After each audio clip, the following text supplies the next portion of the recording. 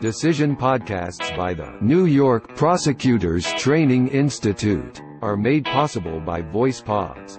Convert your text to voice at voicepods.com. Read this decision at NYPTI Law. www.nypti.org/law. People v. Watts, decided November 20, 2018. Fahey, J. An event ticket, such as a concert or sports event ticket, affects a legal right, interest, obligation, or status within the meaning of Penal Law Section 170.10(1). This means that a defendant may be prosecuted under Penal Law Section 170.25 for possession of counterfeit event tickets. Defendant Rodney Watts, accused of selling counterfeit concert tickets, was charged by indictment with multiple counts of criminal possession of a forged instrument in the second degree. Penal Law Section 170.25. A person is guilty of that crime when, with knowledge that it is forged and with intent to defraud, deceive or injure another, the person utters or possesses any forged instrument of a kind specified in Penal Law Section 170.10, Penal Law Section 170.25, Penal Law Section 170.10. The second-degree forgery statute specifies, as one type of forged instrument, a written instrument which is or purports to be, or which is calculated to become or to represent if completed, a deed, will, codicil, contract, assignment, commercial instrument, credit card, or other instrument which does or may evidence, create, transfer, terminate or otherwise affect a legal right, interest, obligation or status. Penal Law Section 170.10. We refer to the emphasized words as the statute's catch-all clause.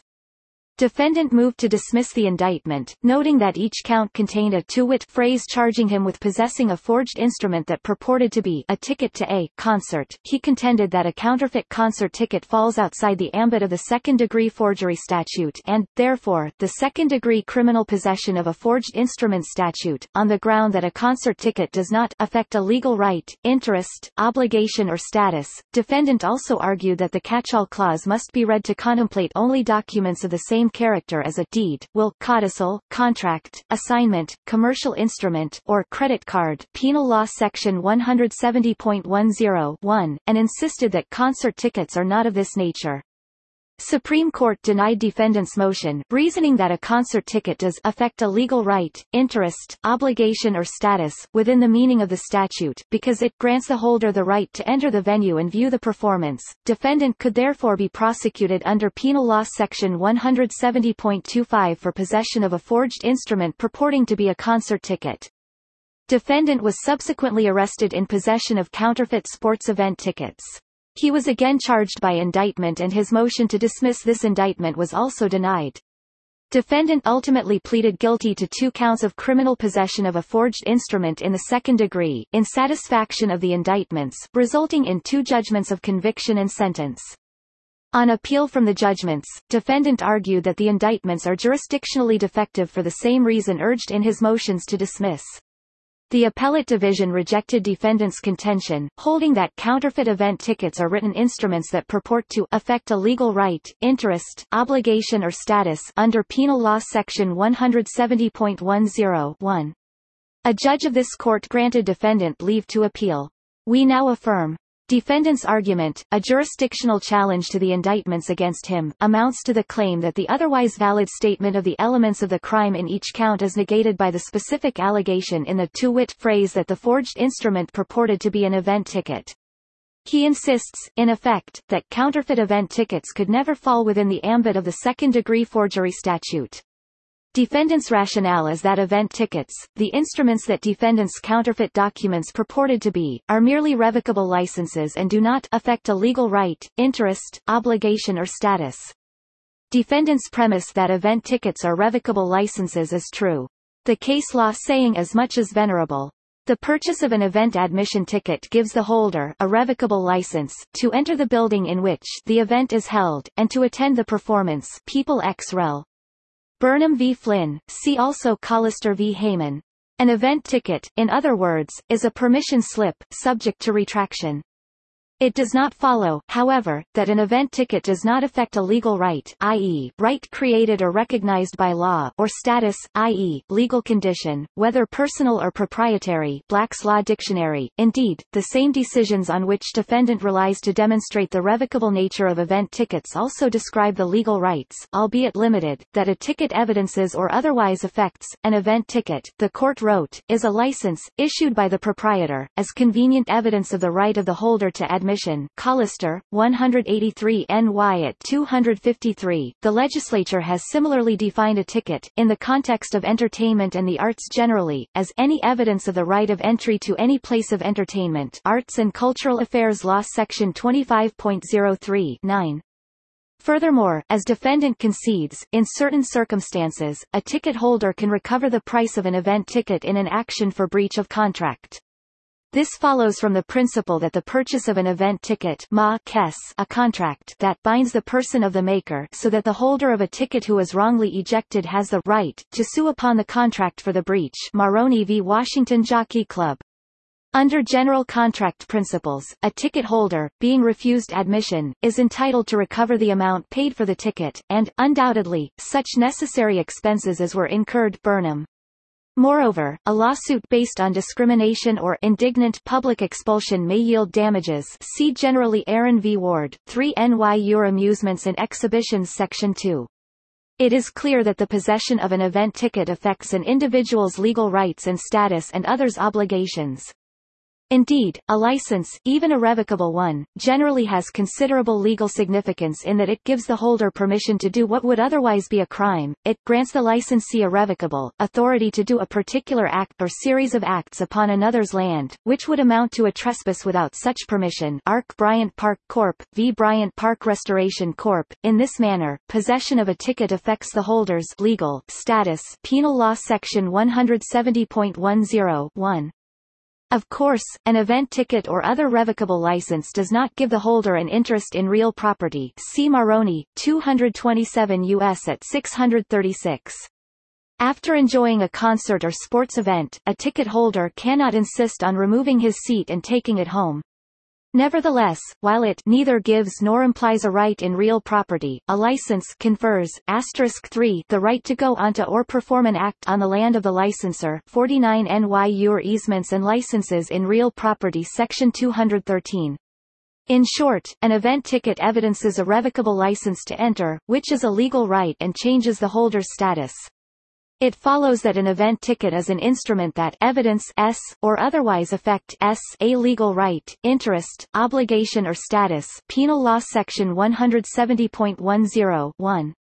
Defendant also argues that the forgery statute must be interpreted by means of the principle of e justum generis, the anon of construction, holding that when a general word or phrase follows a list of specifics, the general word or phrase will be interpreted to include only items of the same class as those listed. Black's Law Dictionary. See also Statutes Law Section 239 (b), stating that the rule will not be applied if it would contradict the evident intent of the legislature. We assume, without deciding, that e justum generis applies here. In other words, we assume that the terms deed, will, codicil, contract, assignment, commercial instrument, credit card, Penal Law Section 170.10(1) denote concepts of a single kind or category, and that application of e justum generis would not contradict the legislature's clear intent. The catch-all clause beginning with the words other instrument would then be interpreted to include only items of the same nature as deed, will, codicil, contract, assignment, commercial instrument, credit card, Penal Law Section 170.10(1). Defendant suggests that the common factor is that the items are formal instruments capable of conveying proprietary or monetary interests, the value of which is not derived solely from physical possession of the actual instrument. He insists that, by contrast, an event ticket can generally be freely transferred from one person to the next, so that whoever lawfully possesses the ticket last is the person who receives the privilege. A single example refutes defendant's theory. A bearer instrument, such as a blank traveler's check or a personal check made out to cash, may be negotiated simply by delivering the instrument to a transferee. Black's Law Dictionary, just as an event ticket can be freely transferred from one person to the next. Its value is derived from physical possession. Yet a bearer instrument is a commercial instrument and hence part of the Penal Law Section 170.10(1) list. Consequently, even if e justum generis is applied, defendant fails to demonstrate that an event ticket does not belong to the same general category as contracts, commercial instruments, credit cards, and the like. Instead, the ambit of other instrument S is simply the category of instruments defined by the statute as those that do or may evidence, create, transfer, terminate or otherwise affect a legal right, interest, obligation or status. Penal Law Section 170.10(1).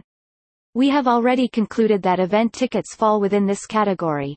In rejecting defendants' interpretation, we note that the appellate division departments that have addressed this issue have generally interpreted the catch-all clause broadly, upholding its application to such disparate documents as a gift card, see People v. Prince, and credit card sales receipts, see People v. Morrison and People v. Lewandowski. Other jurisdictions have applied the same interpretive approach to similarly worded statutes, e.g.